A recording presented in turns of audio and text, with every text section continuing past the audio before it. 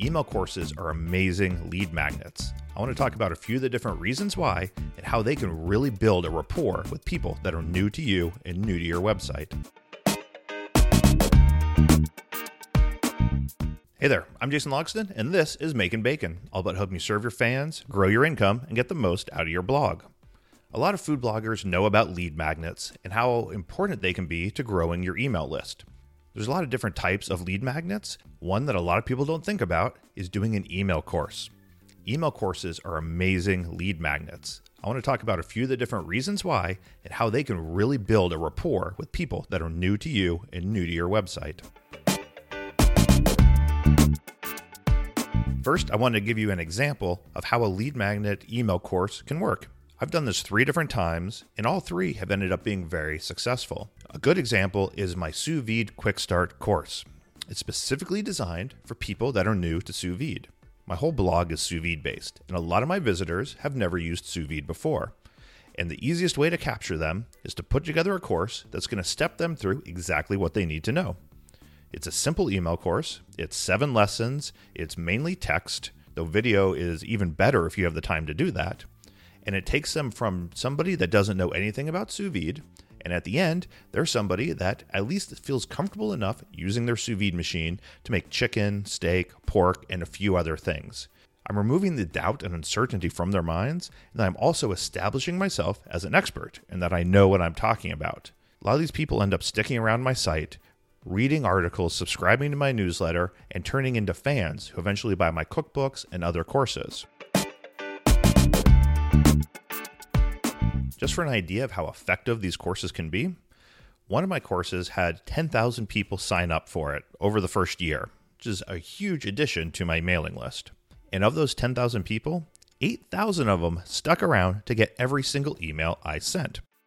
They stuck around for 20 emails from me. They started to understand how I teach, what my style is, and they were exposed to all my content, all of my books, all my cooking courses, and a lot of things that they end up purchasing from me down the road. And of those 8,000 people that lasted till the end, 43% of them opened the final email I sent. So there were still very high open rates because people were engaged and I was providing value to them. And that's one reason why I'm such a big proponent of using email courses as lead magnets. First step in creating an email lead magnet is just like a normal lead magnet. Figure out a problem that your readers have and then solve it. Ideally in 5 to 7 lessons that you can send out on a regular basis. The best subjects come from finding a discrete problem that your fans have that you can solve for them in 5 to 10 emails. The second step is to create the content.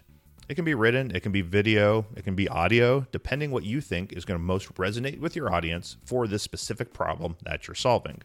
If you can reuse content you already have, you get bonus points.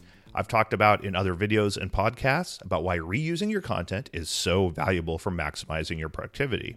So if you can find 5 to 10 articles or videos that are already out there that you can tie into each other to create this lead magnet, it's going to be perfect. Almost every newsletter mailing list program that's out there, whether it's MailerLite, ConvertKit, MailChimp, they all have what's called an autoresponder series.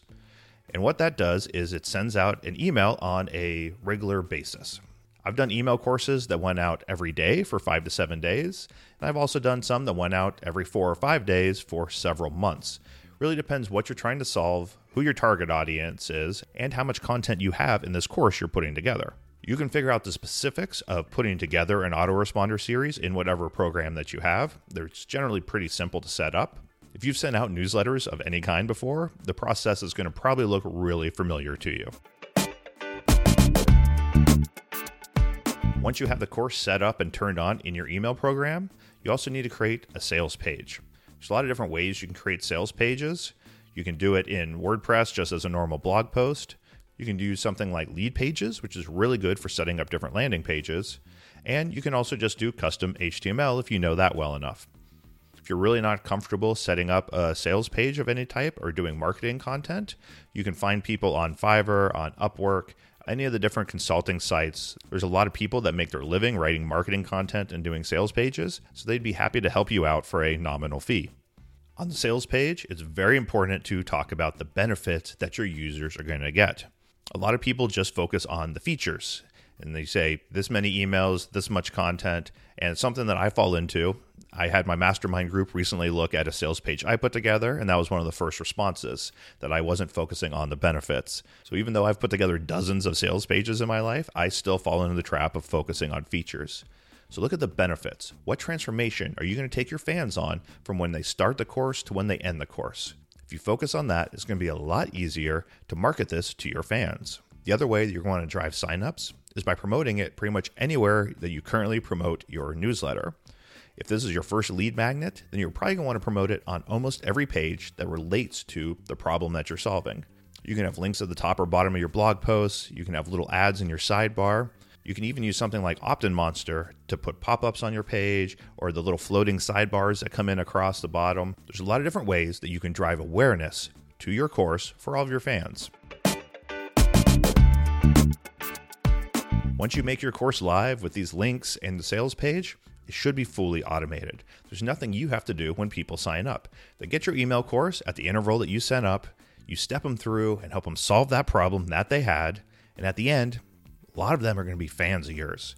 They're now someone that you can reach out to, that you can market other things to, and that are going to keep coming back to your blog time and time again.